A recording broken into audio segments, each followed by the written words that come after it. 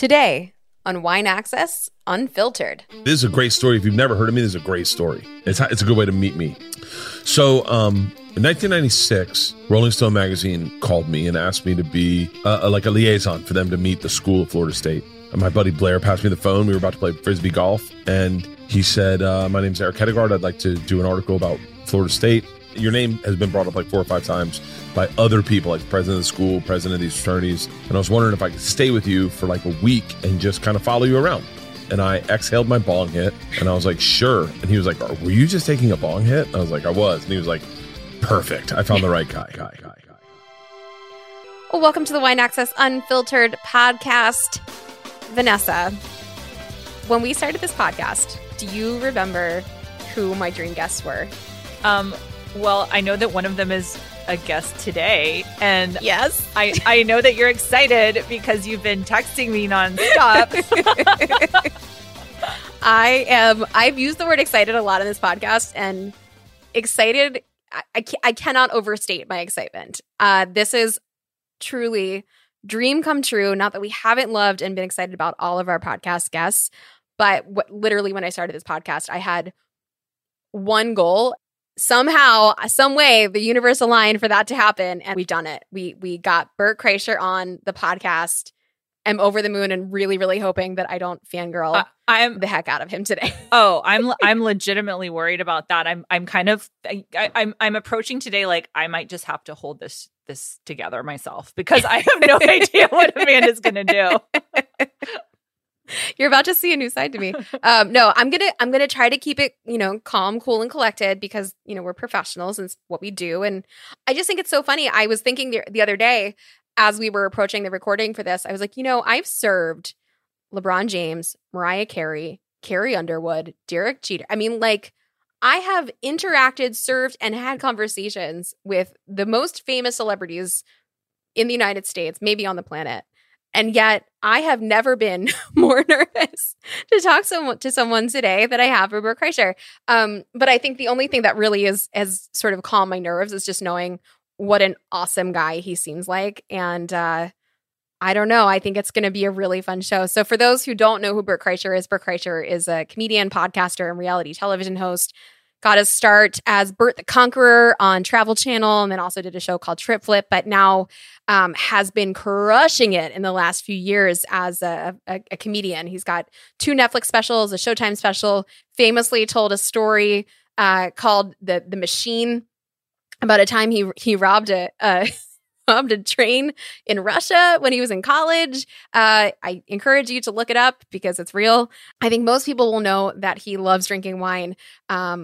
In real life, like on his podcast, he is frequently drinking wine on Two Bears, One Cave and Bertcast, but he also enjoys drinking wine at a treadmill and also is known for doing a lot of comedy without his shirt. So I'll also be curious about that today.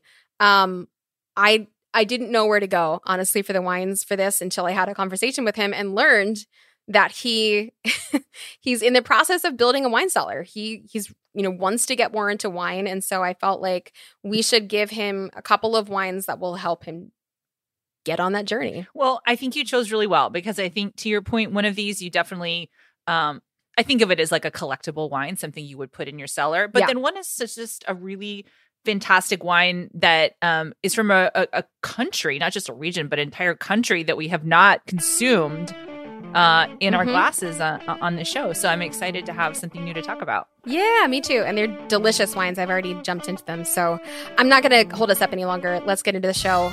Let's drink. Bert, do you have wine? I do. Yeah, so you should have 2 bottles. By the way, are we recording right now? Are we started? We can just start. Perfect. Yeah, we can start. Perfect. All right, guys. I'm Bert Kreischer. Okay. Yeah. Okay. God damn it. I left cork in here. I left fucking cork in here. Yeah.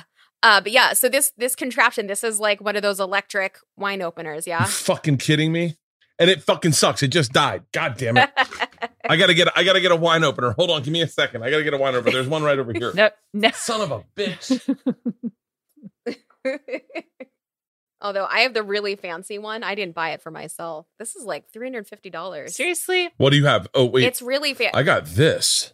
Yeah, that's great. That's super old school. You've gone from like future to like very, very old school in a matter of seconds. I know. When I worked as a waiter, the rule was the wine bottle was not allowed to touch your body.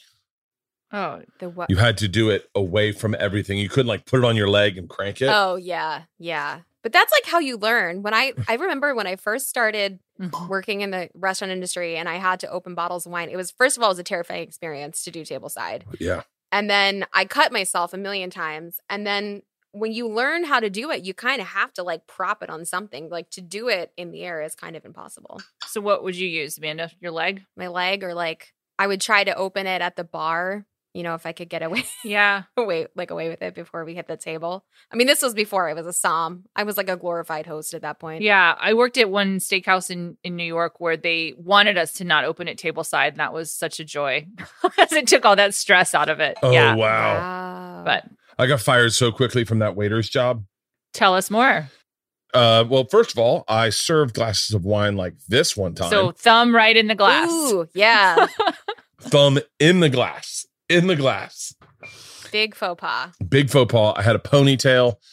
I was home for the summer. I bought a dog, and my dad very quickly said to me, "You need to go back to school. I can't live with you. You're making me crazy."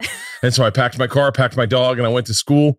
And a big drinker of wine. My dad is a big drinker of wine. So have you carried the torch? Are you a big drinker? I mean, I know what I've seen on Instagram stories. I know what I've seen from the podcast. But like you personally, are you a big drinker of wine?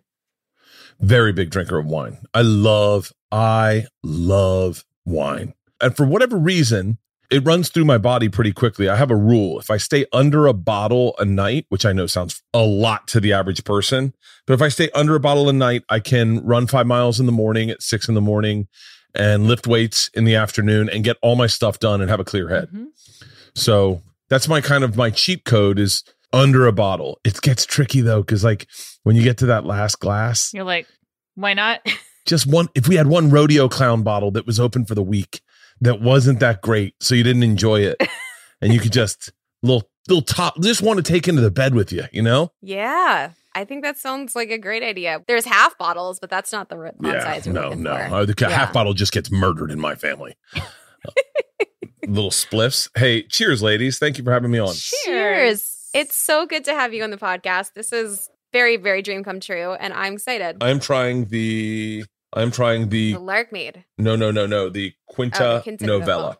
Quinta Noval. Yeah. Okay. So 2 things. One, I know you're not shy about drinking Ooh, wine or any other beverages on podcasts. that's good. But has anyone ever required that you drink on a podcast, or is this your first time? This is my first time. It's a deal breaker for us, right? Yeah. Oh, I mean, yeah. that's And Total deal breaker. I got to be honest with you. I think podcasts are best with a couple drinks in you. I agree. I have always enjoyed when, like the other day, I had Tom Papa over to my house to do a podcast. I have a new podcast studio.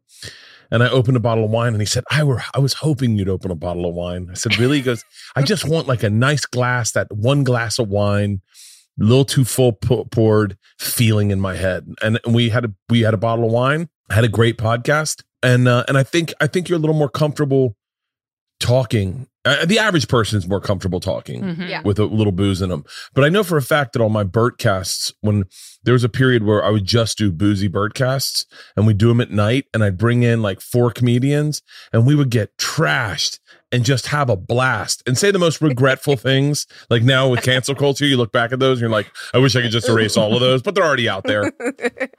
Did you ever listen later and you're like, I thought I was hilarious and I was just like, out of control? No, oddly enough, I am just as funny loaded as I am sober, which kind of leans itself towards that's why I don't drink on stage. Mm. And because I don't need to. And when I get drunk, I think it's fun, and people don't, oddly enough, people don't see me drunk very often. Like in person. In person, people don't see me drunk a lot. My friends do, my close friends do. But like, and Tommy's seen me drunk, Tom Segura's seen me drunk a bunch. Joe has, Stanhope, Joey Diaz. My closest friends have. But for the most part, people in the public, Mm-hmm. they assume I'm wasted all the time. Well, I mean, And it's just, and I know, right? And it's just not, it's not how I operate, but I'll take it. I think that's a good thing. Like, I hope someone always thinks that, like, I'm just having a grand old time all the time, whether or not I'm drinking or not. That's like a really great way to operate life. Yeah. I really enjoy this wine, by the way. Ooh, good. Yeah. Good. We selected 2, as we always do. The one that you're drinking right now, that's the Quinta do Noval. That's actually from Portugal, and we have not had any wines from Portugal on the podcast. But I selected it because one of the things, on the podcast. One of the things that you told me, which I have to say has really stuck with me, and it's when you're shopping for wines, you buy one that's 20, one that's 40, and sort of go by the label that kind of like looks the fanciest and is generally from Europe. And I was like, well, this is $38 and it's from Portugal and it kind of looks pretty fancy. I was like, I feel like if Bert were shopping, he'd like grab this off the shelf and pick it up and it would be something really cool. So that's why we picked that. And then the other one is the really fancy one. We try to always do not always. We try to do highbrow, lowbrow sometimes. Yeah. And the other thing you had mentioned was you are maybe in the process of building a wine cellar. And so as I got to thinking about Bert's wine cellar, I was like, what would that look like? And we talked about some of the things that you really enjoy drinking, which we'll talk about on this podcast, sort of on the daily. But then I was like, well, what if you wanted to break something out that's like really fun and fancy? How does one go about doing that, when you're first starting to put together that cellar? And one of the ways that you do that is you buy the old stuff already. That's really, really good stuff that already has age on it. And then you buy that same wine new and you let that sit. So we've got a 2010 Larkmead Solari, which is ready to go right now. And now you can buy more fancy stuff, probably a little less expensive, and just let it sit for a while and you can drink the stuff that's ready to go now. Yeah. So that was the thought process. After that conversation, my wife has fully committed to a wine cellar. Yes. I love that. Like fully. And said, Bert's got a hookup where we can do a wine cellar and we can get good stuff. Like we can get good stuff. And then she got so into it the other day. I almost tried to call you 2 nights ago. Anytime. We spent $1,000 on wine. Yeah. Buy one bottle, get the other bottle for 5 cents sale. Okay, great. But do you know how I chose the wines? I would love to know. I don't know. The same way you do it in a cigar shop. Whatever box is the most empty, those are the good cigars. That's what the people know. So any wine, that's actually a really good hack. Yeah. So any wine who had like 1 bottle left, 2 bottles left, those are the wines that I picked. That's so smart. And I didn't even look at prices. I just went and grabbed anything. And then if there was something that was like totally empty, I'd be like, do you have any more of these in the back? And they'd be like, I'll check. And so that was how I selected the wines. That's kind of brilliant. I saw this haul that you guys did on IG Stories. And I love that Leanne had 2 bottles of champagne in her shopping cart and you had like all the rest. I had 2 cases. I bought 2 cases of wine. That's great. I love it. So anything that you've opened that you're like, this is actually pretty good? The one we had last night was actually really enjoyable. I'll tell you exactly what it was. It's still in my stories. Yeah. It's so funny. Last night I posted Firestone Merlot. Oh yeah, this is Santa Ynez. Is this the one? Oh yeah, this is the one you posted because you had this with like a very delicious looking spread of that one looked delicious. Yeah, for anyone listening, you should go look at it. So Leanne made a loaf of rosemary bread. Nice. Speaking of Tom Papa, and we made some.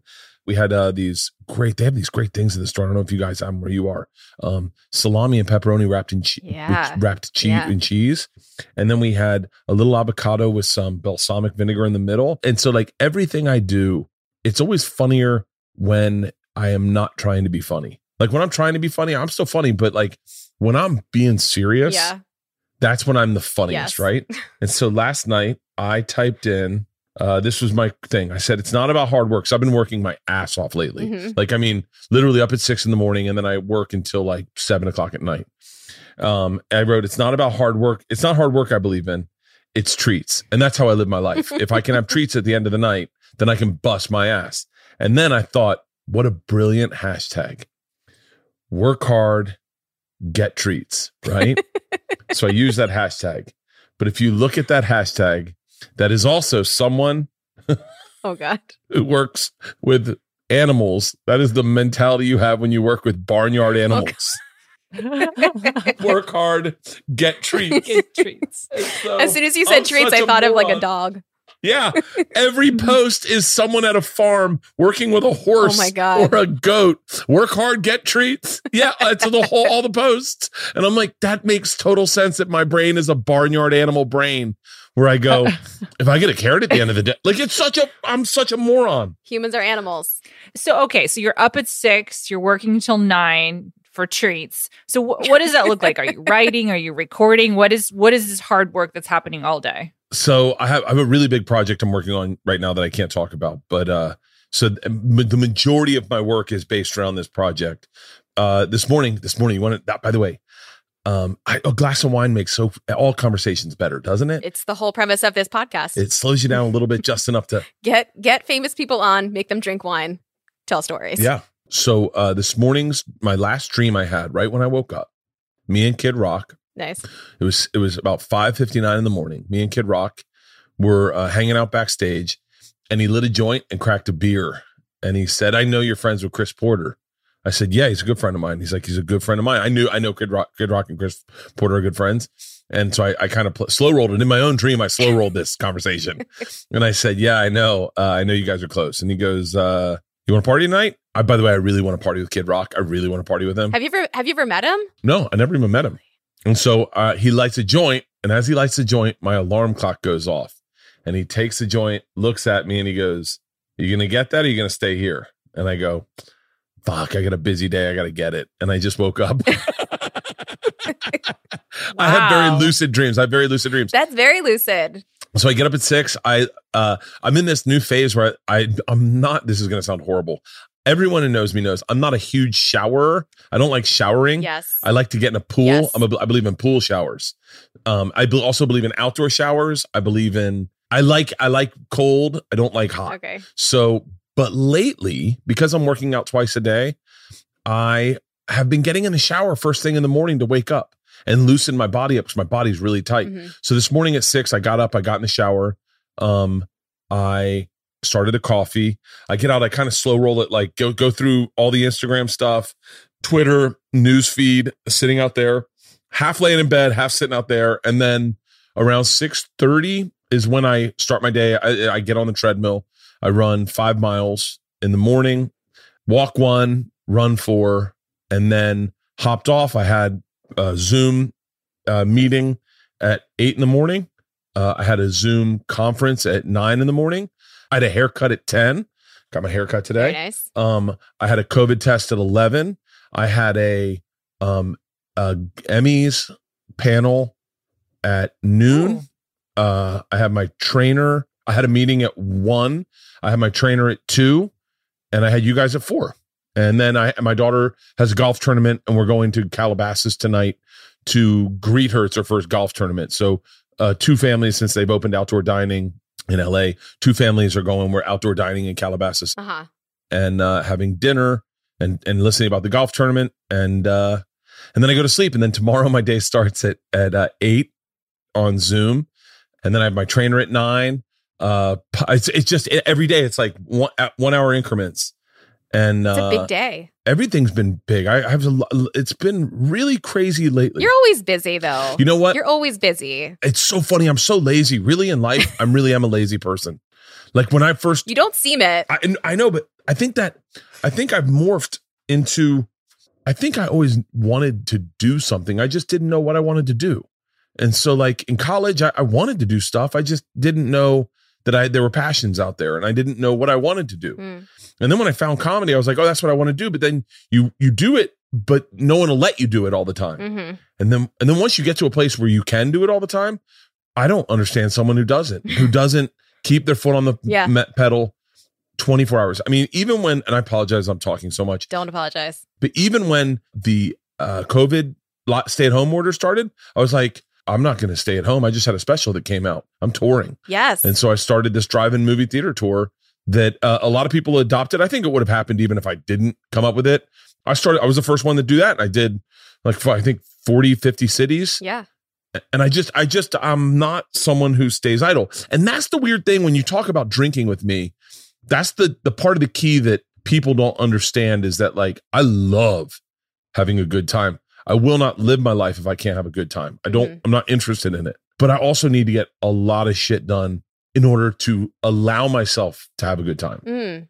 You know, like I'm not the kind of guy that can just be like, like I had a buddy whose liver failed and he was like drinking the second he woke up. And I was like, that escapes me. Yeah. Where I go, you did that? Like, why would you do that? Why wouldn't you just be a little healthy and then you could do it for the rest of your life? You know? Yeah. I mean, so you need to feel like you earned it. That is, if you're going to tat anything on my chest, I got to earn it in everything. Marriage, like I'm not the kind of guy that can, I mean, I've talked about this a ton, so I'm not like virtue signaling, but I'm not like a cheat guy. I'm not like, like I find so much value in honesty and like I find so much value in knowing that my relationship's pure with my wife, that when I cuddle with her in bed on a Sunday morning and we giggle, that I have no secrets, like shit like that. Yeah. Is like I find super big value, and earning it is like, that's why I run every morning. And then it also shakes my head up. It wakes my head up, you know? Is your head kind of always going? Just always seems like there's just juice all the time. Like you're just always thinking about something new and creative. And even this like drive-in idea, I was reading the thing that you posted about, I think she's your manager, is Judy Marmel. That whole thing. And it was like, you know, it was your idea to do these drive-ins. And it just was like, you're just the kind of guy that's so, or at least it seems just so hungry and creative, and it just never turns off. I was a guy that had a million great ideas. No, let me rephrase that. That's true. I was a guy that had a million ideas and no one wanted to do any of them. And I wanted to do, I've always been an idea guy. And then now I'm at a place when I have an idea that they're not crazy. Like and by the way, they're very crazy. My ideas are very crazy. Like I have. Let's hear some. The monkey fist fork. Like I've been wanting to reinvent the fork for years. Like I don't like the traditional fork. Okay. Like it just seems so, no, like just like a 3 prongs into the mouth, like salad falls off it. Yeah. So I wanted to do monkey fists, like a little monkey fist, steel, right? Steel with a trigger on it. Okay. And it could grab your salad and then put it in your mouth, release your salad. And then, so like that was like a silly idea. Okay, I'm going to give you all my dumb ideas and I'll give you my good ideas, okay? Okay. Okay. I wanted to open a bar called Rickshaw's, but I wanted to have 5 rickshaws sitting out front of it on Ventura, right? Okay. So you saw these rickshaws. And then the rule was if you lived within like half a mile from rickshaws, we'd pick you up in a rickshaw and you didn't have to drink and drive. Oh, I love that. And then I was like, but what it would do is it would make like a local bar feel. Yeah. Like we don't have that in LA where that's your bar and it's your bar because you know the dude that's picking you up in a rickshaw. Yeah, that's awesome. And how much fun would drunken rickshaw rides home be every night? You'd go to rickshaws just for the ride home. I'm definitely into it. And I feel like there's something there, especially, you know, not drinking and drive. I love that. We have Ernie's in California, which is like this little, if you're ever back in like the Sonoma area, they do that. It's like Ernie's bus will like, you know, just in that area, they know that you could just pick up. And that place is like 10 in the morning, guys are there drinking. All they do is beer and like cider. And there's like taxidermy on the wall and like an old, it's my favorite place in the whole world. It's like an old garage shop, but it's like that. I feel like you should model it after Ernie's. I came up with an idea one time. I was on the treadmill. I was watching on Netflix. They were talking about the Challenger explosion, which I'm 48, so it was really heavy to me because I remember being outside Latin class eating nachos when it happened. We, you know, back then in Florida, we'd watch shuttle launches. Every time a shuttle launch came up, we'd watch it. And I'm watching it, and I came up with an idea. I was like, "Oh, Tom and I should do a movie called Fat Astronauts, right? About 2 fat guys who get sent to space." And what's crazy is now at this point in my career is I say that to Tom, and then people hear it, and next you know, there's like 5 meetings set up and people are like, I want to make this movie. It's a great idea. But the problem is I've always been that guy. Yeah. Like I've always been the guy that came up with a million ideas. And by the way, some really aggressively bad ones. Like I remember Spike TV asked me, they were like, we're looking for something out of the box. I was like, I can give you out of the box. And they're like, what do you want to do? I said, I want to do a TV show called Can I Kidnap Your Kid? Oh, and they're like, what? I go, here's the deal. I will try to kidnap your child. Like it's a game show. Yeah. Like you can't do anything different. I'm going to try to kidnap your kid. We're going to see if your kid is safe. We're going to find that out. And then if I can kidnap your kid, that's when the game show starts. Your kid's not going to be really kidnapped. He's going to Disney World with grandma and grandpa. He's going to have a great trip. But that's when you've got to negotiate the money to get the safe release of your kid. Like, see if you can get it from the bank. Do you do the drop? Do you call the police? How do you do this? And can you get the safe release of your kid? If you can, you win the money. And Spike TV stared at me and they were like, That is, no, we'll never do that. And I was like, well, you said out of the box. I mean, as a father, do you feel like, and if someone did that to you, would you be okay with it? Yeah. Oh, are you kidding me? 100%. If someone said, you're going to play $1 million game show, can I kidnap your kids? I'd be like, it's Isla. Go for Isla, just so you know. That's the one you want to get. Poor Isla. I walked in. Why her? She's such a different human being. She really is just operates different. The other day I walked in, I got to tell this on stage because it's too funny. The other day I walked in, she's doing online learning, right? Mm-hmm. So she's on her computer and I see her. She doesn't know I'm looking at her. She's in class and I watch her go, Alexa, what year did World War II start? And I was like, Isla. She was like, I didn't know you were here. She's taking a test. Just, Alexa, what's 7 + 5? Oh my God, that is so funny. Yeah. She's a very different human being. But yeah, I'd let him try to kidnap my kid, of course. What do you think you'd do? What's the move? What? What's the move? What would you do? Oh, how would I get him to safe release? Yeah. Yeah. I'd follow the kidnapper's rules 100%. I would not involve the cops. I would trust the kidnapper. I would say, listen, you got me. I'll get you exactly the money you want. I will have it. I will do the drop. I'll do it by myself. By the way, you can kill me there, but I need that kid. I need that kid safe. Oh, I think about that sometimes about like, I would never be able to rest. I'd never be able to close my eyes. I would definitely, and I'd be at their mercy. I would definitely do that. I wouldn't do the Mel Gibson. Have you ever remember the Mel Gibson movie? Where it was like, I've got your Ransom. Oh, what a gangster ass. That was the first rated R movies I ever saw. And I was like, why would my parents ever like let this be the first rated R movie I saw at like 8? This is a terrible idea. I'm like, is this real? I would okay, if we're being real about it, like if my kid was really kidnapped, I would employ my fans. Yes. I would go, hey guys. Your fans would step up. Isla has been kidnapped. We need to find this guy. And I got lunatic fans. Like lunatic. Like we could, I mean, I had a kid call me the other day on the phone and he goes, Bert? I go, yeah. And he goes, is this really Bert? I was like, yeah.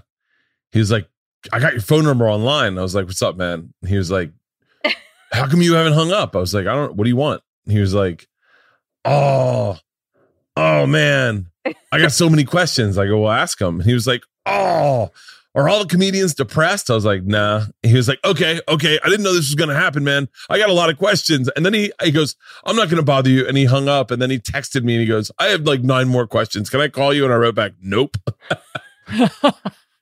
Blocked. Lost your chance, bud. Yeah, you had your shot. I'll answer the phone. If you call me, I'll answer the phone and I'll talk to you. I will have a real conversation. I'm not going to be rude. I'm not going to I'll be a nice guy, but we got to make it a little quick, like you got a busy day. What about telemarketers though? I don't answer to telemarketers and my number got goofed. Have you heard of that? What is that? What's that? So I think I'm saying it right. They goof numbers and that means that they take your number, they use your number as their caller ID. So it's like a conduit to call. So they call using your number. So people see like Bert Kreischer and then they go, and it's in my phone, like it's people I know. Mm-hmm. And then they answer it and they're like, hello. And it's so, and I don't understand necessarily how it works, but what ends up happening, because it happens to me a ton, is that I get calls from the Comedy Magic Club, the comedy club that I'm friends with. And I'll answer it and then it'll be someone else. And then he'll call later. I don't know the exact, people listening will know the exact terminology and why they do it, but I had to get a new number because of it. I got a new number, but I haven't switched over yet. Well, when you do, I'm sure there's going to be a lot of very disappointed fans because I have seen many a call on your podcast where people just like will randomly call you like this is a thing for you. Yeah. I got doxxed. I got doxxed a couple times. Yeah. Well, what's that? I don't know what that is. Doxing is when they give out your number and address online, and then you can just find it online. And I've been doxed a couple times. That's scary. I've been doxed, and then I've doxed myself a couple times, where you like don't realize your location's on your Instagram, and you do something at your house, and everyone's like, "I think I know where you live, bro. You might want to take your locations off." That's kind of terrifying, right? Like, I mean, you have a family. I definitely, me. I'm not a very woke dude. But when it comes to, and I don't mean that like spitefully, I'm just saying like who I am is like, I'm a pretty big meathead, but that's who I am. And I like that kind of stuff. Like the stuff I like is that meatheady stuff. So like but I'm always willing to learn. And I don't think I understood exactly how terrifying life is as a female until I had young ladies like as daughters where like I would tag them in Instagram posts as a joke. I'd be like, hey, I'm doing this. I'm tagging my daughter so they can see it. And then we had some issues come up and I was like, I bet. And I was like, yeah, this is comes with the territory. And then Isla was like, Dad, do you have any idea how many guys DM me asking for feet pictures? Yeah. And I was like, what the fuck? Yeah. And she was like, she's like, men are gross. Like they're gross. Men are super gross. They really are. And yeah. I think not all of them, but not all of them, but I think most men are just like base level gross, like just base level, like, yeah. And then when it turns into your daughters, you start really I got very like, fuck all guys, like, God damn it. So, well, you're you seem like a good guy and a good dad. Listen, I'm a regular person. Yes. I'm not one of those, like, here's what I try to do. My broken part is I want to make everyone laugh. So you're going to run in with a guy who maybe will talk too much. Maybe will say something inappropriate, like, but not sexually, but just inappropriate about life, Yeah. but all in the attempt to make you laugh and have a good time. And so that's where my flaws show up. Yeah. But I'm not like, I don't know. I'm not a creep. I don't think I am. So what does it feel like then? Okay, let's say, I'm sure this has never happened, but hypothetically, sure, you're trying to make someone laugh. You want to be funny. They're not laughing. Yeah. You can't get them to laugh. What does that feel like? That's a good question. It turns into a focus for me. A lot of it comes out very insecure. Like there are people that just don't like you, for what you look like and just won't like you. And I think that's when you see this. That's when you see I would say like a sadder side of me. My wife would be like, let it go. She doesn't like you. And I'll be like, yeah, but she should. Like, I'm not a bad person. Like, we're at a dinner party and I make a joke, that's inappropriate. And then someone will be like, okay, I didn't need to hear that. And then I'll be like, now I need that person to like me. I need that person's approval. Yeah. It's the same thing. It's the reason I'm a comedian. It really is. And as shallow as this sounds, it's kind of what drives me. If I'm doing a show and there's 3,500 people in there and there's one girl in the front with her arms crossed, not having a good time, I end up doing the whole show to her. And so I'm glad I care what people think of me. Yeah. Because if I didn't care, I know guys who don't care and they're very callous human beings. It's like almost like watching a bull in a china shop with feelings. Yeah. And they're like, fuck them. And you're like, well, not fuck them. Like, they're humans also. Like, you should maybe, listen to what they have to say at least, But I think that's also why people love you so much. I mean, you have such a devoted fan base that as you said earlier, if Isla went missing tomorrow or were kidnapped, like those fans would go after her. And it's not because you're not, it's because of all the things that I think you said are detriment to in some ways. Like you want people to like you. You let people in. You are yourself on social media or some version of yourself. So I think that's I overshare. Yeah. I overshare. I regret it sometimes. Like I did a podcast with Tommy the other day, and we weren't having a fight at all by any stretch of the means, but we were having a very sensitive conversation when it started, and I didn't have a problem carrying on that sensitive conversation, and I didn't have a problem saying things that were definitely overshares and vulnerabilities, and I don't have a problem doing any of that. I think the world would be a better place if people shared their vulnerabilities and were open and honest about the stuff they're nervous about or the stuff they don't like about themselves. I would talk about anxiety when I was earlier in my career, and people would be like, don't do that, man. Like, fans don't need to know you have anxiety. And I go, well, that's why I drink on planes. And like, just don't worry about it. And I was like, yeah. And then I got in bed last night and I was like, maybe I shouldn't have said all that stuff to Tom, or maybe I should have them edit some of that out. Cause like, I'm very, very, very, I'm very sensitive. I'm like almost like a mental disorder sensitive. And Tom knows it. Tom's known it as long as I've known him, 18 years. And Tom Segura. And it's been an issue in our relationship because things will happen to me and I can't let go of them. And he'll have to like talk me off the ledge. And we ended up talking about my sensitivity. And he was like, I wish I could stop it. But I can't. Like, you get really upset over things that really don't matter. Yeah. And then I was like, I don't want to share with the fans that I get sensitive. Because then, some fans think, oh, this is a joke. This is a bit. Let's see if I can hurt his feelings. And then I'm like, that's not what I'm looking for. Yeah. So here's what I will say. And I had thought about this a lot before we were recording. You are a human being on your podcast. And I was thinking about this past year, and I left my job. I worked restaurants for a decade. I was a sommelier at a restaurant, and I left to do my own thing. And so much of that, like the courage, the feelings that I had when I did that, so much of that came from listening to you after Travel Channel and talk about how your career had just taken a totally different turn, how you were making it happen.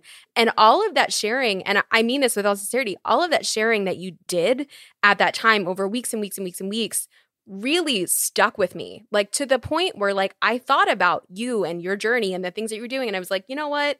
If Bert can do it, if this guy can do it, then like, here we are. I'm going to do what I'm going to do.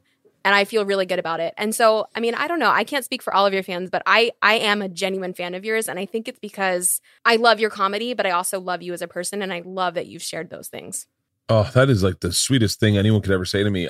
Those were, I'm obsessed with small details. And I remember where I was sitting and how I was sitting when all that happened. Mm-hmm. And I remember the feelings I had. I so distinctly remember the feelings of rejection and just like hopelessness of like, what's going to happen to me? Mm-hmm. Like, I was like, I got to tell you, I'm in an amazing place in my career and in my life right now. Mm-hmm.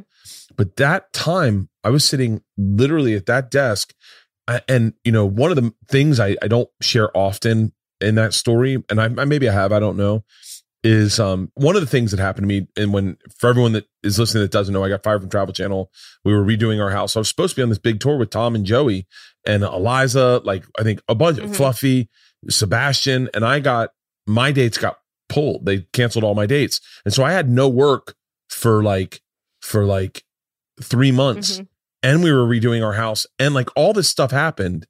And one of the things I don't share often, and I just out of like politeness maybe, but I was on the phone with Tom and I was telling him like, I don't know what I'm doing. Like, I don't have any gigs. I mean, I have some money. Like, I'm good with money for like, now I look back and I go, I don't know how long I was good with money for, but maybe like 6 months. Yeah. I was good for money. I was like, but I'm gonna have to start working again. And he goes, man, it's a bummer that tour that you couldn't just do some of those dates. And I was like, the money was shit. I was getting paid like $2,500 a weekend. Mm-hmm. And it was like 8 shows or something, or 6 shows. And they weren't paying for travel and they weren't paying for room and board. It wasn't like a huge financial loss for me, right, but it was a good opportunity. And I told Tom that, and he goes, wait, you said 2,500. I think you meant 25,000. And I went, no, 2,500. And he goes, you're making 2,500? And I went, yeah. I said, wait, you're not? And it was like one of those real conversations. Mm-hmm. He goes, no. I said, wait, what are you making? He goes, I don't want to tell you. By the way, now we're not only are we best friends, but we're also peers. Yeah. Right. And I go, wait, what are you making? And he goes, I don't want to tell you. And I was like, Tom, you got to tell me. And he goes, I don't want this to fuck up our friendship. And I made a decision. I remember how I was sitting. I was arms on my knees and I thought, can you do this, Bert? Can you hear how much your friend was getting paid for the same show and not resent it? And I went, I think I can. Because I really do love Tom. I really do love him. And he told me, and his number was higher than I thought for the weekends, but they were paying for his flight. They were flying him on a private jet and they were putting him in a hotel. And I literally did one of these where you go, whew. And I realized where I was in life and where I was in this business and where I was in my career. And I was shell shocked. I hung up with him and I sat there going, all right, man, I got to fucking fix this. Like I can do the work. Yeah. I can do the work. I can make this happen. And I got to be very clear. I had great friends in place to help me. Yeah. Like Bill Burr, Joe Rogan, Tom Segura, 3 of my favorite human beings. I'm ride or die for all those motherfuckers. Those guys, each of them. Joe put me on it. Joe, I can't say enough great things about Joe Rogan. We did the End of the World podcast. Me, him, Bill Burr, Doug Stanhope. The 4 of us did the End of the World podcast the day before my special aired. That was one of the biggest podcasts ever, the day before my special aired. And then Joe had me on his podcast the next day to promote my special. I did 2 podcasts with Joe within 12 hours. Wow. Joe is that, and everyone canceled on me for that. Bill Burr literally broke down. He goes, tell me your nut. Give me how much money do you need to make? We can get that for you in ad sales. We can get that in podcasting. You got to focus on your podcast. Tom Segura, to the day I die, that is my guy I'll tear up telling you how meaningful that man was in saving my financial stability. I was merging onto the I love small details in a story. I really do. I was merging onto the 405 from the 101. And he said, what are your downloads? We're talking on the phone. We're talking about sponsorship for podcasts. He said, what are your downloads right now? At the time, I was getting like 25, 35,000 downloads per episode on my podcast. And he goes, okay, we need to get it to 50,000. 50,000 was a threshold on a podcast where you get sponsorship at like 1,500, 2,500 per ad. And he goes, we got to get you to 50 grand. And I was like, okay. And he goes, you got to really focus on your podcast and get great guests and we'll all help. And we got to get you to 50 grand. And he reached out to ad sponsors, to our ad sales team that I work with to this day. He said, he will get there. He will get there. And I did get there. And the day I got there, I got ad sponsorship. And the second I got ad sponsorship, all of a sudden I was so focused on my podcast that it just started growing every week. It was like 10,000 more, 10,000 more, 10,000 more. And then I got to a place where one day I was sitting with my business manager and we're sitting in his office and he goes, so you made this much on your podcast last year. And I was like, wait, that's more than I made on Travel Channel. And he was like, oh, never get rid of that podcast. And then all of a sudden, Tom's like, let's us start a podcast. And Bill goes, let's us start a podcast. And then you have 3 podcasts. And then all of a sudden you go into a pandemic and you go, how am I going to be financially? And your business manager goes, well, how's this going to affect podcasting? And you're like, what? He's like, can you still do your podcast? And you're like, yeah. And he's like, oh, you should be fine. And you're like, I mean, this little nurturing, as you guys know, and you know how important these are to us. This is, by the way, this is why I do a podcast like this, because motherfuckers put their neck out on the line and did my podcast when I needed downloads. And I know that a name will get you downloads. And I know that a podcast name gets you even better downloads. Those Dollop guys came in. Everyone rallied around me to get me to a place where I could pay for my family without needing to do television. And I didn't do television again until recently. I did the Go Big show. Yeah. And I'm telling you, but so when you say that, by the way, when you say that, those are all very real moments in my life. And it's so heartfelt that when you say that, it means the world to me. Well, I'm should I go to the good bottle of wine? You should. I think on that note, we should cheers to that, because I swear to God, I made it through COVID, in an amazing way. I mean, we all struggled in our own ways during that time, but me leaving, there's a quote, the one of the most addictive things in life is a steady paycheck. And I left a steady paycheck. I left it. It is so detrimental. A steady paycheck can fuck your head up. Totally. It really can. And it did. And I there were so many things that you just said that were like, oh yeah, like I know that feeling. Like I left my job. I gave notice 3 weeks before the California shutdown, completely unrelated. And I had just like you, I had all these gigs lined up. I had speaking gigs. I was supposed to go to Aspen for Aspen Food and Wine. I was like, all right, I'm good. I calculated out. I was like, I'm good for 6 months. If I can get through 6 months, then I can keep going. And every single thing was canceled. Everything gone. Oh. And I was like, well, shit, I guess I got to pivot and figure it out. And I watched you figure it out. I watched other people figure it out. And I was like, I'm going to figure it out. It's going to happen. And I mean, we're here. So cheers. Cheers. Cheers. Cheers. Cheers. I love that. Thank you for being on this podcast. I mean, I it's not lost on either of us, how valuable your time is and spending the time with us to drink wine is great. No. This is I love a great conversation. I love the feeling when you get excited about talking. Yeah. And by the way, I genuinely love this wine. This wine tastes like sweet Riverbrook water. Ooh. Like if you got, I remember a dude one time telling me, did you grow up on well water? And I was like, no. He goes, well, if you grew up on well water, you can't enjoy water unless it's well water. And I was like, thank God I never touched well water. Then I had well water and I was like, oh, this tastes like farts. Like, fuck this. This tastes horrible. And my wife grew up on well water. She was like, it's like a real poor thing, I think, is if you grew up on well water. And my wife goes, let me try it. And she tried it. She goes, oh God, I love this taste. And I tried to get into it, but there's a certain, I don't know what it is, a mineral where you taste it and you go, oh, and this has like a sweet, it's almost like it opens up the back of your tongue and allows a lot of aromas to get into your nasal passage. Yeah. I really enjoy this wine. Well, good. I'm glad. I have to tell you, I mean, you're a beverage guy, and I have always been impressed about the way that you can talk about anything you're like eating or drinking. And I've seen like even down to like, oh my God, I was laughing so hard earlier today. I was pulling up old clips of you talking to Tom about Kool-Aid. And that clip, if anyone is listening and has not watched the Kool-Aid clip of you guys, of Tom learning for the first time how much Kool-Aid you drink in a day, it is probably one of the funniest things you'll ever watch in your life. But it reminded me that like you are a guy who loves beverages and and you talked about like Pepsi and Coke, and like you talk about things in a way that's like very sommelier-esque. So I was really interested to see how you would talk about this wine, and you did not disappoint with your Riverbrook comment, because there's this term we use called minerality, and it's sort of a weird, like polarizing term. But I think this wine has a lot of minerality. There is like an earthiness, like a mineral water thing going on in the back here. So well done. I think, if comedy doesn't work out for whatever reason, I mean, you can come over this side and we'll take you.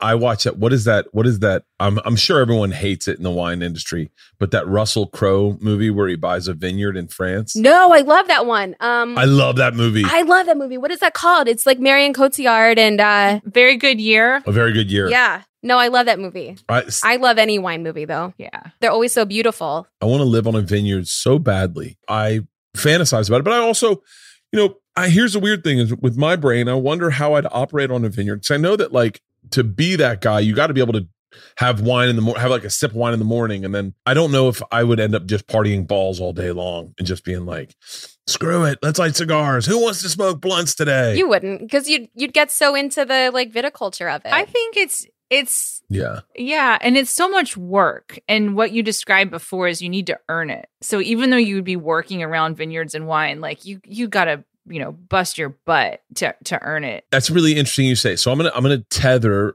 that to like who I am today. So I have a really hard time, like a very micromanagey when it comes to showing comedy to my daughters and my wife and like friends. Like if they don't like what I know is good, I get really upset. Like I go like, hold on one second, stop. You weren't listening. You were on your phone. You got to listen to this from the top.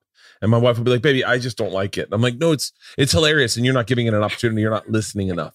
And so I assume that if I got into making my own wines, that I would never enjoy a dinner ever again. I'd be like, you're drinking it too fast. You're not doing, you got to wait, hold on. Take a bite and then take a sip. Like, oh, Jesus Christ. That is the way you're supposed to do it, by the way. Take a bite, then take a sip. Yep. So you'd be right. You nailed it. So might be annoying, but you'd be right. I would be annoying as shit. Eventually you'd give up though. You'd just be like, fuck it. I'm just gonna, it's fine. Just do whatever you want. No, the wine business is great though. I think you would thrive. I would love it. I would genuinely love it. I would be curious to know the stereotypes of the guy of the men. I say men because I think of myself in this scenario, but I know the stereotypes of the guys who get into the restaurant industry. Oh, yeah. I know that stereotype. And then I would be curious to see which guys pivot over to wine and then get into vineyards. Because I've met some of the guys, and some of the guys have like a high school football feel. Yeah. Where it's like, big hands. Their dads are farmers, but they're not technically farmers anymore, Yeah, there's Napa it's filled with like generational farmers, but it's also the aspirational ones as well, like the ones that made a lot of money in Silicon Valley and then they moved to Napa and they're like, they put a vest on and a pair of Blundstones. They're like, we're doing it. I'm like, but are you? But are you? But I think that you would appreciate, and maybe not so much in Napa Valley, but like in any wine country, I think you would appreciate there is people who are in that side of the wine industry. I'm not talking about somebody, people that are vintners, people that are winemakers. There is such a groundedness to that sector of human. Yeah. They're like totally your people. That is your tribe 1000%, because they don't want to overdo it. They're kind of like you. Like they want to earn it. They want to be out like doing the things. They're working all day long. But I think at the end of the day, like they do it because they genuinely enjoy wine. And all the things that encompasses. And it's not just drinking. It's eating, it's playing, it's swimming in the pool, it's working out. And it's like, it's a lifestyle for everyone on that side of the business. Oh. Yeah. Well, and at the end of the day, it's farming, right? Yeah. And everybody is at the mercy of Mother Nature. So you can have all the bravado in the world, but she deals you a bad hand. You can't fake that, right? Yeah. Well, I very much enjoy. I I guess it's horticulture. Is that what it's called? If you farm? Viticulture if it's wine. Or viticulture if it's viticulture. Grapes. Well, I grew marijuana plants. Nice. And I had a lot of fun growing marijuana plants. Like I had so much fun just going in and smelling them and seeing them. And like, I really enjoyed it. I really, really, really enjoyed it. And I got way too into it. I ended up buying 4 plants for me. And then all of a sudden I was like, well, why would I just do 4? You can do 6 in California. So I bought 4 more, and then I was like, I'll just do 8. And then and my wife's like, no, you can only have 6. So I gave 2 to a friend, and then I was like, oh, we have this group of friends, 4 friends called the Campers. And so I bought everyone marijuana plants. I bought everyone 4 plants. Everyone got 4 plants, and then I was like, let's challenge each other, see who grows the best marijuana. I had so much fun growing marijuana, so much fun. Yeah. But I didn't enjoy the harvest. And I never smoked it. And I didn't like, I just enjoyed growing it.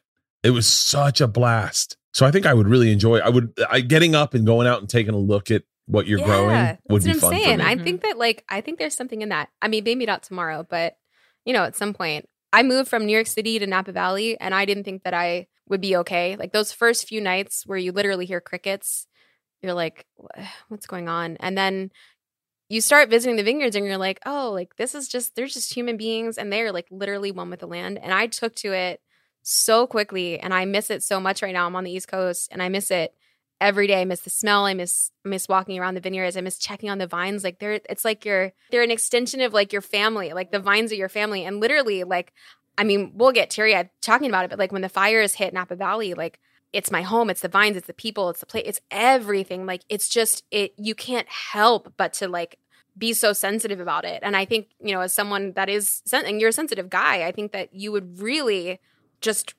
really appreciate, everything about living in wine country and, being part of that industry. Because it is just so like grounding. So how much money does it take for me to do a small batch vineyard? Like awesome. Like here's the question, right? Yeah. So I can sell merch, right? Yeah. So what if I sold like this is what's wrong with my brain. Is my brain immediately goes to business. Every time I start going, how do I get into this? Like, I think that's a good thing. But I would love to do 2 Bears, 1 Cave wine. Me and Tom to invest and do like our own. I wonder if you'd want to do, I'd want to do a rosé. It sounds crazy, but a rosé seems like a 2 Bears wine, like something fun to start I just always start off with a 2 Bears rosé. No one fights after a bottle of rosé. Everyone's like, maybe we go something darker. I think we're done with the rosé. But like, or maybe like a Merlot, like maybe it's a good drink, eating wine where you could have steaks with it. But like, how much would that cost? Well, it depends what you want to do. I mean, if you want to like buy the land and farm it yourself, that's a different story. But if you just wanted like a 2 Bears, 1 Cave wine, like that's totally feasible. And we could get off this podcast in whatever time we're going to get off this and talk about that, because that's a total possibility.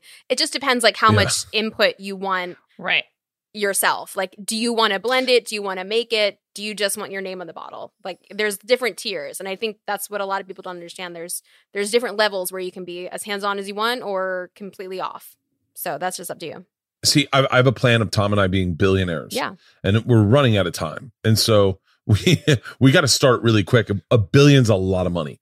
So we started a sports management company that I think we're going to be in the red in for a while, and we didn't quite know what we were signing up for, and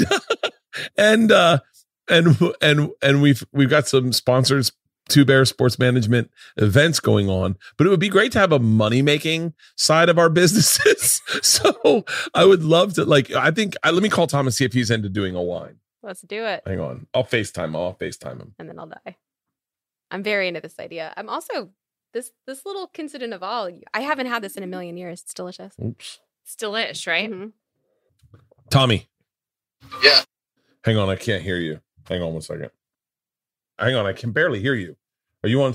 Yeah, I'm driving, man. Are you driving? Okay, hold on. I'm doing a podcast right now. It is called Wine Access Unfiltered. Would you be interested in us doing a 2 Bears, 1 Cave special edition wine? Special edition, just wine? Yeah, we just do a wine, like us do a wine. Sure. Yeah. Okay. All right. I'm on it. All right. I'll talk to you later. The good thing about you is that any wine works. Yeah. He said the good thing about me is that any wine works. So yeah, you're right. You're just like, is it wine? Yeah. We want a high alcohol content is what he's saying. Understood. No problem. Where are you guys at this weekend? Are you guys in Kentucky? Omaha. You're in Omaha? Yeah, it's the Kentucky of the North. It's the Kentucky of the North. Recording right now? I'm recording right now, but no one can hear you because your volume's not coming on speaker on my phone. Oh, no, I'll tell you later, man. Okay. I am so glad. All right. I'll talk to you guys later. I love you. All right. So Tom and I are interested in doing a wine. Tom's in. All right. Yeah, Tom's in. We can make this happen. What kind of financial commitment are we looking at? Talking to the right people. Well, I'm not the numbers guy. That's Joe Fish. But no, I mean, I legitimately, this is something that, I will not speak for Vanessa, but I have talked with AJ about this prior because I'm so glad that you brought it up because in my mind, whenever you're drinking wine on Two Bears, One Cave, I'm like, why do they not have their own wine? They just need their own wine. This is ridiculous that you've got This is how we become billionaires. That's what I'm saying. Like every time I'm like, I want to buy merch from you guys. And I'm like, let me just buy your wine. I'm into that. I feel like everyone listening would be into that too. Do you realize what a great billionaire I'd be? Like, You'd be the best. You'd be so generous. I know how generous you are. I only need a couple. Well, tell us about it. All right. First of all, what does that look like? if we're going to be very honest, I can't imagine living off of $12 million a year. That seems like a lot of money, right?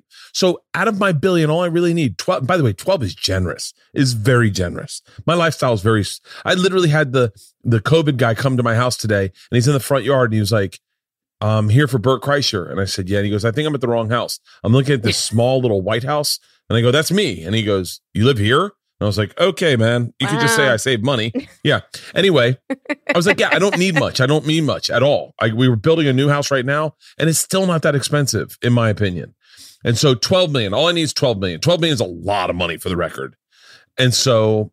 You want 12 million a year or 12 million in your bank account? 12 million in my bank account. That's all I need. All right. Like I know a guy who made $12 million. Let's just call him Sebastian Maniscalco. All right. And he's got a lot of shit. Okay. So that's all I need. You just want fun tokens. I got $1 billion to play with. First thing I do with my $1 billion is I take care of women across the world, not just LA, not just California. I'm really bothered by the women that have like the bad stuff happening to them in like third world countries. That really upsets me. That really upsets me. And it upsets me because my freaking daughters bring it up all the time. So I just clean that shit up right there. Okay. I just go out. I'm dumping $500 million into making the world a better place. Oh, children. I'm taking care of children too. Number one. Women and children are first. All right. Women and children. That's the first thing we do. We're cleaning up the world. They're going to be so happy. Schools are everywhere. Everyone can get whatever they want. And then we're bringing back Shamu. No, I'm kidding. I haven't heard Shamu in 10 years. We're reopening SeaWorlds everywhere, just everywhere. I'm tired of these because liberals taking away our whales. You had me at first. You gotta. No, I would do comedy for free. I do it in stadiums. I would be such a fun billionaire. I would give so much money away. How much can you just come to Philly and see what happens? Like just give money away in the streets of Philly and see what happens. Because I feel like that would be a fun place. I fucking Philly. Let me tell you something. I gave so much money away to Philly and GoFundMe's recently. I've spent probably $5,000 in GoFundMe's in Philly lately. Really? Yeah. There was a guy. Oh, wait, Chase Unfiltered. Yeah. Yeah. Chase is my buddy. I haven't given Chase any money. Chase right now is going, wait, hold on. I could use some loot. Sorry, Chase. Chase Unfiltered is my buddy who I worked with. He was my manager's assistant. Okay. And for everyone who doesn't know, he was New Year's Eve, went out with some friends, got a little loose, came back, tried to go to the bathroom in the middle of the night is what we think, and then woke up on the bathroom floor in the morning, was paralyzed from the neck down, just quadriplegic. Oh my God. Terrifying. And COVID positive. Also contracted COVID that night. And so, I mean, it was a horrible way to start 2021 for us because we love that kid. And we've been kind of tracking his journey, and he has been busting his ass in rehab. And by the way, right around that time is when Tommy got hurt. So Tom reached out to him, told him like, listen, do the rehab, bust your ass in rehab and you'll get your mobility back. And this past weekend, he walked up the Rocky steps and he was a quadriplegic and he is walking. Wow. Yeah. That was, I watched it. It was amazing. Yeah. And so it was like if you're not crying when you watch that video, there's something wrong with you. We were sobbing. Me and Leanne were sobbing by the end. But I would be the funnest billionaire. First of all, I would probably have like a wildlife scenario in my backyard. Like I would have like, there are these cats I want, Savannah cats. Have you ever seen them? Sounding a little like a Netflix series from last year. Yeah. I won't say which one, but I would have Savannah cats. They're like cats the size of dogs, and they're like really intense. They're not legal in every state. Are they legal in California? Really intense. Yeah, they are legal in California. I would get one in a heartbeat. They're so badass. And then I would have more bull mastiffs. Are these the kind of cats that would kill you? No. They're like cats. They're like house cats, but they're really big house cats. Just massive. Yeah, like they can put their paws up on your shoulders type cats. They're the size of a dog. That's big. That's a big cat. Maybe terrifying. But I really recently have been enjoying animals in a way where I go, their personalities, like when you see your dog in the backyard and he's got this curious look on his face and you go, hey, and he loses it and goes, oh, it's up. Like we have a bull mastiff that has the most expressive face. And last night I was in the pool and he just came out. And you could see that this dog wanted to get in the pool, but was scared. And you could see it in his face. And he was doing it with his paws, like pawing at you, like, get over closer. I had such a great time with that dog. But that was also anyway, on Instagram stories. It was bros before hoes. That's what I told the dog. I had a really great night last night. I made angel hair pasta with heirloom tomatoes, garlic, and shrimp. I especially appreciated the runny egg. That's a pro move. Oh, I love a runny egg. The runny egg, I was like, well on played, anything. Bird. Well played. I'm telling you, I put an egg on everything. I got this company Trifecta that has been sponsoring me for eating. They send me these meals. Mm-hmm. Their meals are awesome. Really? Awesome meals. Is it like a Blue Apron thing or are they already made? No, they're pre-made. They come pre-packaged. All you got to do is throw them in the microwave for 3 minutes and they are out of this world. None of them are over 580 calories and they're tasty, but I've been throwing eggs on them a lot. That's okay. Eggs are like 60 calories an egg. It's like nothing. Yeah. By the way, I pushed the cork in there? into the good wine. I pushed the cork in. Uh-oh. So I've got a little cork. That's all right. It's an older wine. It's okay. Yeah. It happens. You know what I was thinking? This is better. It will. It's a 2010. And I don't know how you guys think about vintages, but in my mind, I was like, oh, it's not that old. And then I was like, wow, I was like 2010 was 11 years ago. Like that's over a decade.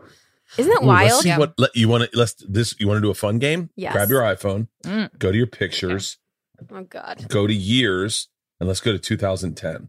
See what we were doing in 2010. Oh, you want to see the first picture that comes up? 2010. See it. Big fat Tom Segura. He was the heaviest he's ever been. Look at him. Look at him. Look at him. Tommy. I just started doing Bert the Conqueror. Wow. I don't think I've got pictures back to 2010. I don't have that. Mine only goes back to 2013. Yeah. These are my daughters in 2010. Oh my gosh. Those lunatics. Georgia. Oh, you know what's so funny? I jumped out of a plane with Rachel Ray in 2010. Oh, I love that. Yes, that was like a famous moment. People talk about the plane jumping. This is me landing. Oh my God. We got our puppy Priscilla in 2010, who's since passed. Oh. But that's Priscilla in 2010. Is that you in that picture? Was a great fucking year. Yeah, that is me. Wow. And this is also me. Oh, boom. You've aged well, Bert. Oh. Leanne took that picture. So I have a question. Shoot. I thought you said earlier you get anxious on planes, but then you jumped out of one. Yep. So how did that happen? So I am an anomaly because I can push through anxiety. Doesn't mean it doesn't take its toll on me, but I can push through anxiety. So like the first time I went to what's the one that can prescribe drugs? Psychiatrist? Yeah. Whatever the one that can prescribe drugs is. The first time I went there, I said, I have a fear of flying. And he goes, when was the last time you flew? And I said, Monday. And he goes, what do you mean you flew Monday? And I said, I flew Monday. I had to work. And he goes, okay, what did you do? And I said, I just got on the plane and I had a drink on the plane. And he goes, and you didn't have like a panic attack? And I said, no, if I have a drink, I'm fine. And he goes, and you don't have a fear of flying. Like people that cannot get on a plane have a fear of flying. Mm-hmm. People where it inhibits their life. And I was like, oh. And so I can do anything. And I have done anything. I've jumped out of planes. I've jumped off buildings. I fought a bull. I fought a bear. I've swam with great white sharks in the open water.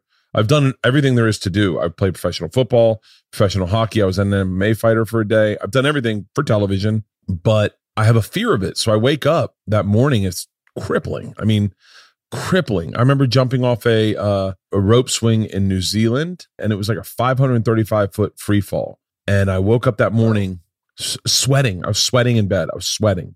And I got in the shower, and I remember sitting like a lot of times if I have big stuff going on, I pray in the shower. And so I crouched down to say my prayers, and I was looking at the drain, and I was like, I don't want to be here. Like, I don't want to be here, and I don't want to do this. This is not what I want to do for a living. I was like, I don't want this feeling. This feeling sucks. And I can't get on top of it. I can't get around the corner of it. And I was like, I just want to be a comic. I just want to tell jokes. Like, how did I end up being the guy that jumps off a free fall? That's by the way, 536, I think 36 feet is an aggressive free fall. That's not. It's a very aggressive free fall. And I was torn up. I tried to go for a hike that morning or for a run. I tried to have breakfast. I couldn't eat. I couldn't have coffee. I'd be a nightmare if I had coffee. And I definitely am not the kind of guy that can just start drinking. If I had started drinking then, it would have gone away. But I'm not that guy. Yeah. Like I go, you just deal with it. And then I jumped off it and I was fine. And you feel amazing after that. But I just barrel through it. My dad wrote me like the sweetest email one time. I wish I could find it. It's like one of the best emails I've ever gotten in my entire life. I had to jump out of a plane in Montana. It was the second time I jumped out of a plane. And then we were going to ride motorcycles from Montana to Sturgis. And my dad was so upset. And then he wrote me this email going like, you're my hero. Like the fact that you're afraid of doing this and you can get through it and you can push through your fear. Like a lot of people can't do that. So I can push through fear, but I do just have anxiety, like and COVID was a nightmare because it was just like this general anxiety where I always felt like I was about to get sick. It just took away from the fun of everything. So you did the drive-ins and you got around during COVID.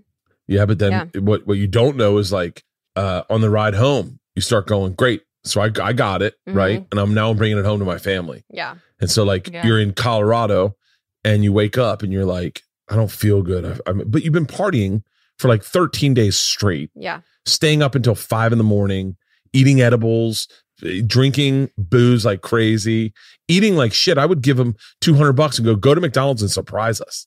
And then, and we would have $200 worth of McDonald's that we'd eat throughout the week. Like we just keep eating McDonald's. And then we do mashups. We do mashups and go, all right, who can make the best sandwich out of a McDonald's cheeseburger?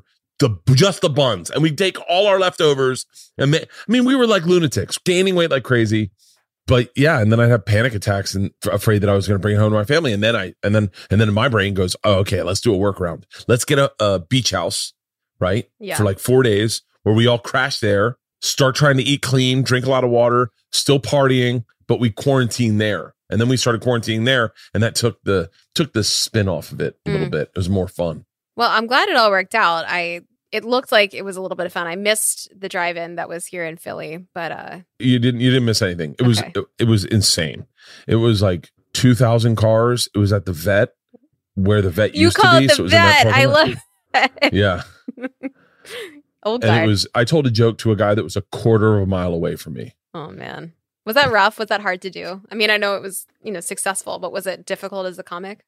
It's obviously not the foot you want to put forward. I've very quickly realized we're in a unique situation, and I'm offering, and I'm not saying this like a humanitarian, but I'm saying I was offering an opportunity for people to get out of their house in a safe way, and to just be regular again for a little bit. It was like all I was offering. I think people are appreciative that they had that opportunity. Absolutely. I don't think it would work right now. And it was like, it was like a flash in the pan, lightning in a bottle moment where people were tired of being in their houses. And I know that I was, and it was bad. It was freaking amazing. It was a really great life experience. It was a sold out show. I ended up being in Philly when I didn't expect it, and I went to go get tickets, and it was sold out, and I was like, good for Bert. I'm supposed to remind you of a bottle of wine, a notepad, a beautiful dinner, and something about a Nina Pinter or Santa Maria situation. Wow. Hell of a segue. So, I'm going to get emotional. Oh, okay. I didn't expect that. Oh, this is like, you caught me off guard. I told that to you. I didn't think I would. I just forgot. I just forgot about it. So, in 1996, Rolling Stone magazine called me and asked me to be like a liaison for them to meet the school of Florida State. By the way, this is a great story. If you've never heard of me, this is a great story. Like if you've never heard of me, this is a good story. It's a good way to meet me. And so I answered the phone. I was taking a bong hit, and my buddy Blair passed me the phone. We were about to play Frisbee golf. And he said, my name's Eric Hedegaard. I'd like to do an article about Florida State. I'm looking for someone to kind of show me around, someone that knows a lot of people and doesn't just know like his group of friends. And that your name has been brought up like 4 or 5 times by other people, like the president of the school, president of these fraternities. And I was wondering if I could stay with you for like a week and just kind of follow you around, kind of shadow you. And I exhaled my bong hit and I was like, sure. And he was like, were you just taking a bong hit? And I was like, I was. And he was like, perfect. I found the right guy. So Rolling Stone follows me for a week and then I hear nothing at all. I don't know what's going on. They sent a photographer down, this guy Nitin Vidukal, to do some pictures, and he does some pictures, and I'm hoping I'm just in the pictures. Like I would love to be mentioned in this article because I did walk the guy around for a week. Mm-hmm. He lived with me. He stayed at my girlfriend's house. Like I partied with this guy. We got him to smoke weed. He hadn't smoked weed in like forever, and he's like, "You can't tell anyone about this." And I was like, "I won't." All right. So I don't know what I'm going to do. Now for those of you also listening, I was in college for 6.5 years and I didn't have any direction. I didn't know what I wanted to do. I didn't have any passion. I didn't have any interests. And my uncle is a big wine collector, like a ridiculous collection of wine. He's a politician he's not necessarily a politician. He's in politics in Washington, D.C. He is a lobbyist. He kind of was one of the first guys to start the whole practice of lobbying back in the 70s and 80s. And so I don't know what I'm going to do. It's spring break. The article is about to come out. I don't know that. And everyone in my family is like, what are you going to do when you graduate? What are you going to do when you graduate? And my Uncle Jerry he says, why don't you come up to Washington and you can interview with my company and maybe I can get you a job as like a lobbyist or working in politics or something. You can meet with a bunch of people. And so I go up to DC for the first 3 days of my spring break. And in this time, the article is getting ready to come out. The articles they're like going to press and I don't know that, but it's going to come out in like a week. I don't know anything about that. And, but they're hitting me up and they're like, hey, can you clear these people in this picture? Can you get us their phone numbers? And I'm like, yeah. So I'm getting people's phone numbers. And then they send like a package of the pictures they want to use. And I'm in all of them. Like I'm in all the pictures and I'm like, wow. And my dad's like, buddy, I think you're going to be in this article. And I was like, that's crazy. Now, little sidebar to this, the year I had robbed the Russian train, the year I robbed the train in Russia, I had gone and backpacked through Europe and I had met a comedy group called The State. They had a TV show on MTV and they're all very, very successful now. Michael Ian Black, Thomas Lennon, David Waynes, Carrie, I think Finnegan. It's a big group of comics and I'd met them and I had been very funny and I'd been funny around them and David Wayne had said, you should do comedy. And I said, how do I do that? And he's told me, he gave me his phone number. And I still remember his phone number to this day. And he gave me his phone number and I was like, oh, cool. And so I kind of had comedy in the back of my mind, right? Now, but I'm here in DC and I'm interviewing to be in public relations or maybe a lobbyist. And I'm doing interviews all day. The first day I'm there, I'm doing interviews all day. My Uncle Jerry's not there.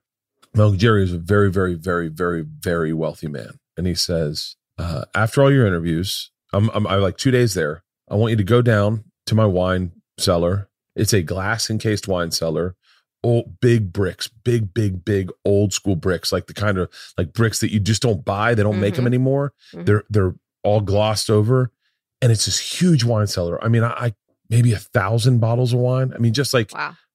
Like it's a room. It's a huge. It's as big as this room, but imagine wine on everything with glass around it, so it's all safe. And then in the center is a table that my uncle bought from one of the boats that came over from the initial group of settlers from Roanoke. What? Or it's like $1 million table. It's like either from the Nina, the Pinta, the Santa Maria, one of those tables. It's super thin. It's got like three, it's a boat. It's a table you'd find in a boat, in like one of those boats. Wow. So it's got like 3 planks and there's a thing there.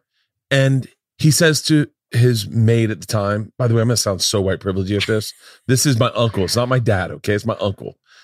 He says, I picked out a couple bottles of wine for you. have Rose open one of them, and then have your dinner down there. Bring a notepad and kind of go through all the stuff you had go on today. Figure out what you're going to do with your life. My Uncle Jerry is, whew. Wow.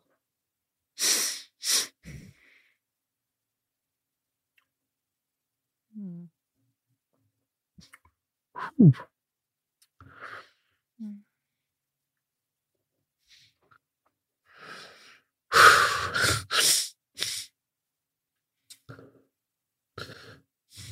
Yeah, I'm sorry. Don't be sorry. My Uncle Jerry's My Uncle Jerry's the kind of guy that knew what he wanted to do and he just did it. That's who he is. So I go down to this table that's a fucking 200, 300 years old. There's very expensive bottles of wine set out for me. And Rose has, for the longest time, worked with him in his house. Brings me dinner, and I have a legal pad that I'd had all day. Oh, fuck me. I have all the notes, the people that I met, and like all the things. There's no cell phone, right? So you're there by yourself. Mm-hmm. This is going to be hard for kids to understand. Back in the day, you just didn't sit on your phone and look at your phone and scroll. You would have ideas and you would come up with ideas and you think to yourself. They're all internal thoughts and you'd maybe write them down. So she opens a bottle of wine and I have some wine and I have my dinner and I'm by myself. No one's in the house except for me, Rose, and her husband. They live in a different house. And then she comes down and she's like, "Are you good?" And I said, "Yeah, I'm going to sit with this notepad and I'm going to figure out, what all these meanings mean." And she said, "What about these other bottles?" And I said, "Oh, just open them up. I'll drink them all." She was like, "Okay." So she opens up the other bottle of wine. It's my wife. And I take this notepad and I start drinking wine in this room. And all I can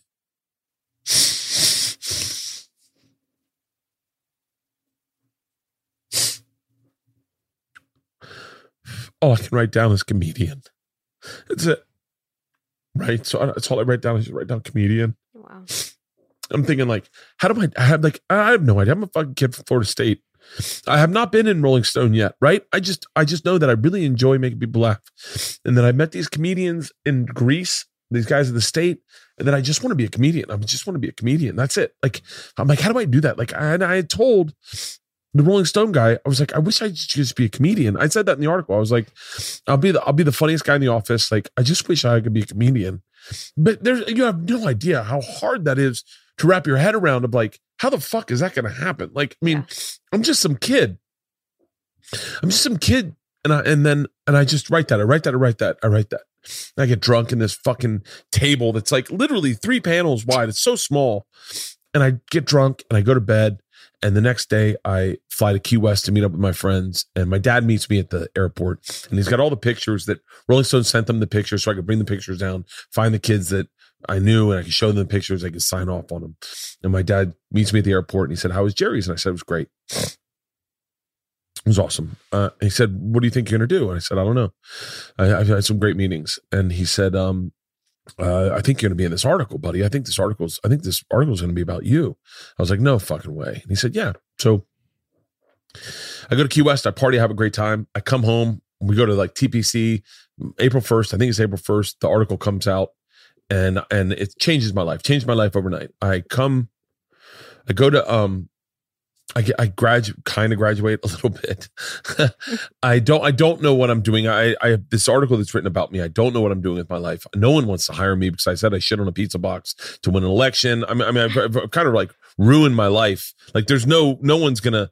This is before cancel culture, but no one's going to hire the guy that did not take college serious, didn't give a fuck about college, shit on a pizza box, refused to get an AIDS test. All the things I did in that article are just fucking damning. My Uncle Jerry's upset because he's like, he's not going to have a future. He's not going to have a future.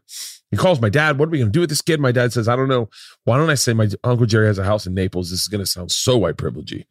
My Uncle Jerry has a house in Naples. And so I go down to my Uncle Jerry's house in Naples. He's down in Naples. And I lived in Tampa. And we go out. We pour 2 huge glasses of wine in Naples. He lived on the beach. He had a house on the beach. And we go out in like chest high water and have a glass of wine. And he says to me, there's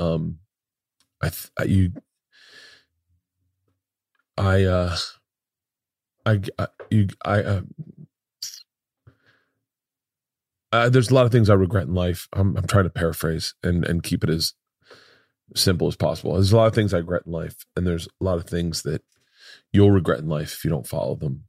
You know, what do you want to do? And I said, I think I want to be a comedian. He said, I got home, I saw that legal pad. That's all that was written on that legal pad. Wow. And he goes, he's like, you got to be a comedian. And I was like, yeah, no one can do that. And he goes, no one can do anything. No one can do anything. You can, it's achievable if you just focus, just go, just do it. I said, what do I do? And he goes, I don't know. Move to New York. Where do comedians live? And I said, New York.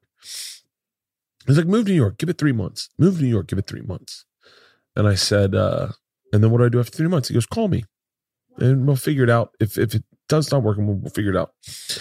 And I said, really? I said, what about my dad? And he goes, I'll talk to your dad. Your dad will figure it out. I'll talk to your dad.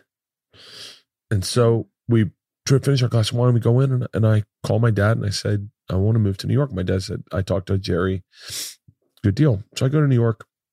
And my Uncle Jerry, and it keeps coming back and forth. He keeps coming to New York. He's in for business. And 3 months go by and nothing's happening. And I call my Uncle Jerry. I said, listen, nothing's happening. He goes, give it another 3 months. And so I give it another 3 months. Nothing's happening. I call my Uncle Jerry. He goes, give it another 3 months. He said, I'll tell you what, I'll be up there in a week. We'll go to dinner and we'll have a conversation and we'll figure it out. So we go to dinner, steakhouse in Brooklyn, the fucking good one. And we get done. We go to a restaurant. We have a bottle of wine. And he says, I said, so what am I going to do?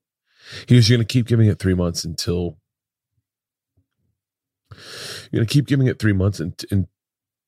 until you're successful.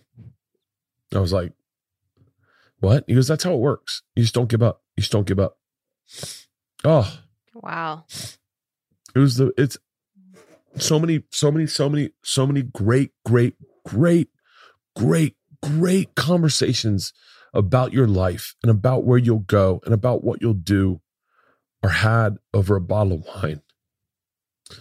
Over a bottle of wine. Someone opens a bottle of wine and all of a sudden possibilities are opened up. Possibilities that'll change your life forever. That I'm so grateful you asked me to do this podcast because I don't think I've been this emotional in a fucking long time, but thank you for sharing this story. Those bottles of wine just get it out of you. Like they make it real. They make it, I mean, I haven't talked to my Uncle Jerry in a while. I'm going to give my Uncle Jerry a call tonight. I'm going to say, hey, I tried the Larkmead. Have you had it yet? And he's going to go, shut the fuck up. I go, yeah, I did a 2.5 hour podcast with these fantastic women that loaded me up on wine, got me buzzed and got me crying. That I'm telling you, that our plan worked. I'm telling you, I don't know if anyone's going to listen to this. If you can get,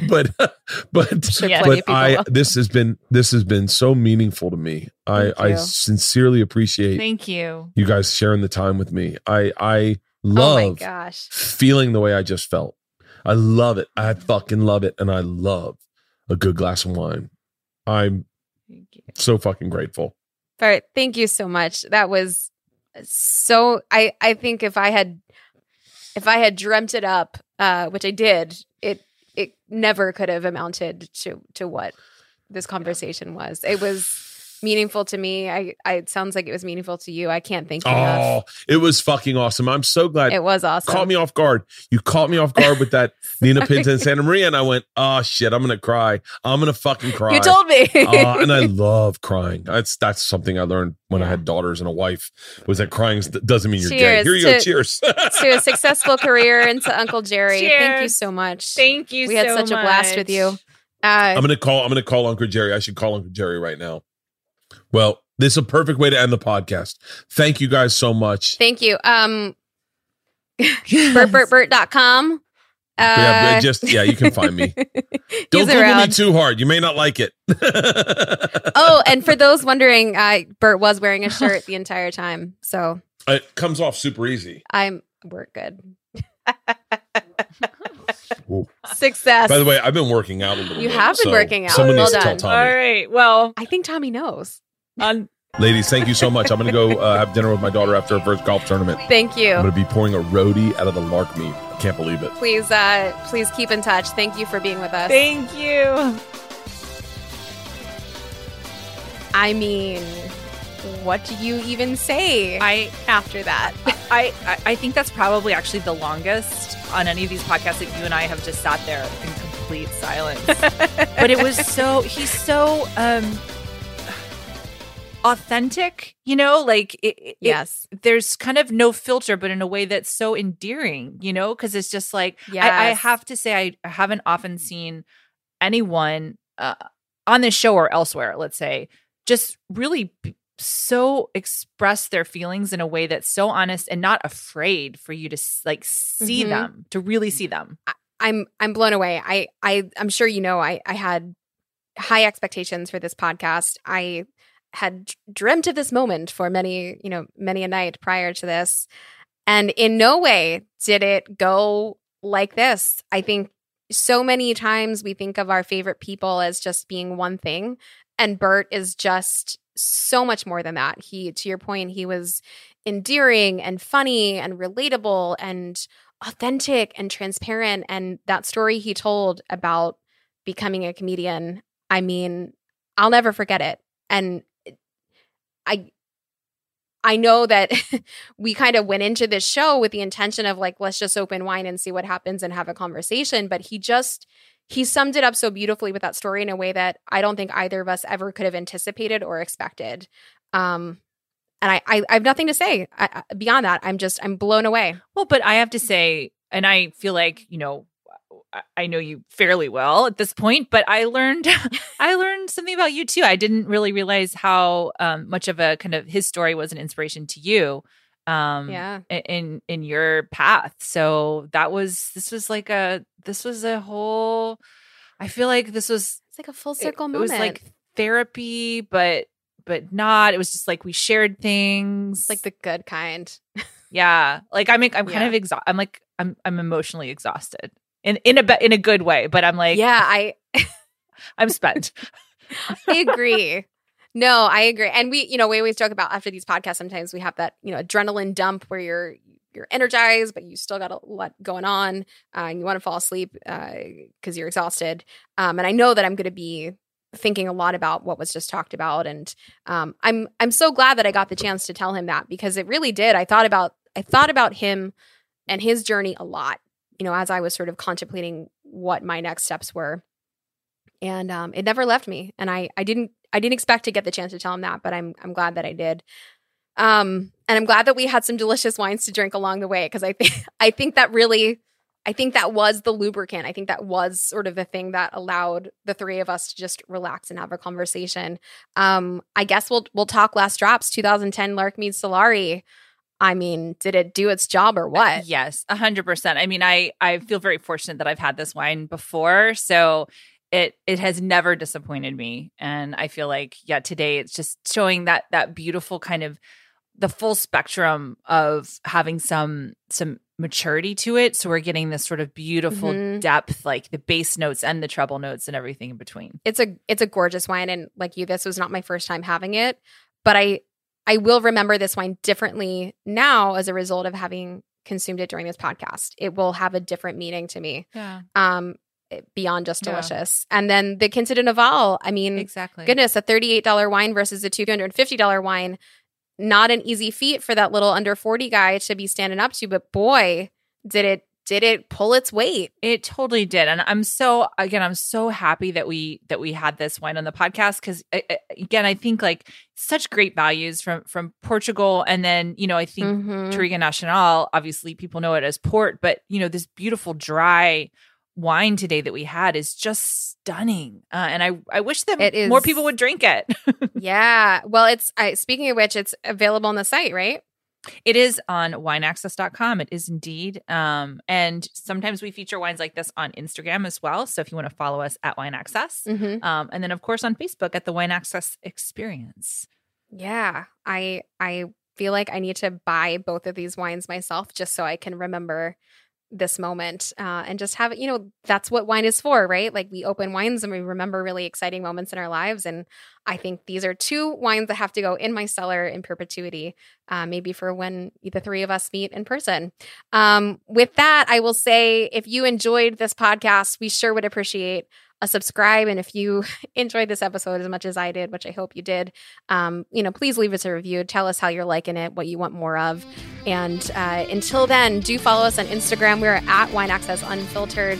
On Instagram, we will be showcasing video clips of this podcast there, and on Twitter at Wine Access Pod. So thank you, Vanessa. It has been an incredible, I don't know. I'm not even going to try to think how long that time frame was. I don't know, 2 hours or something. It's been an incredible night. I really appreciate you being here. I will never forget it. And until then, cheers. Cheers.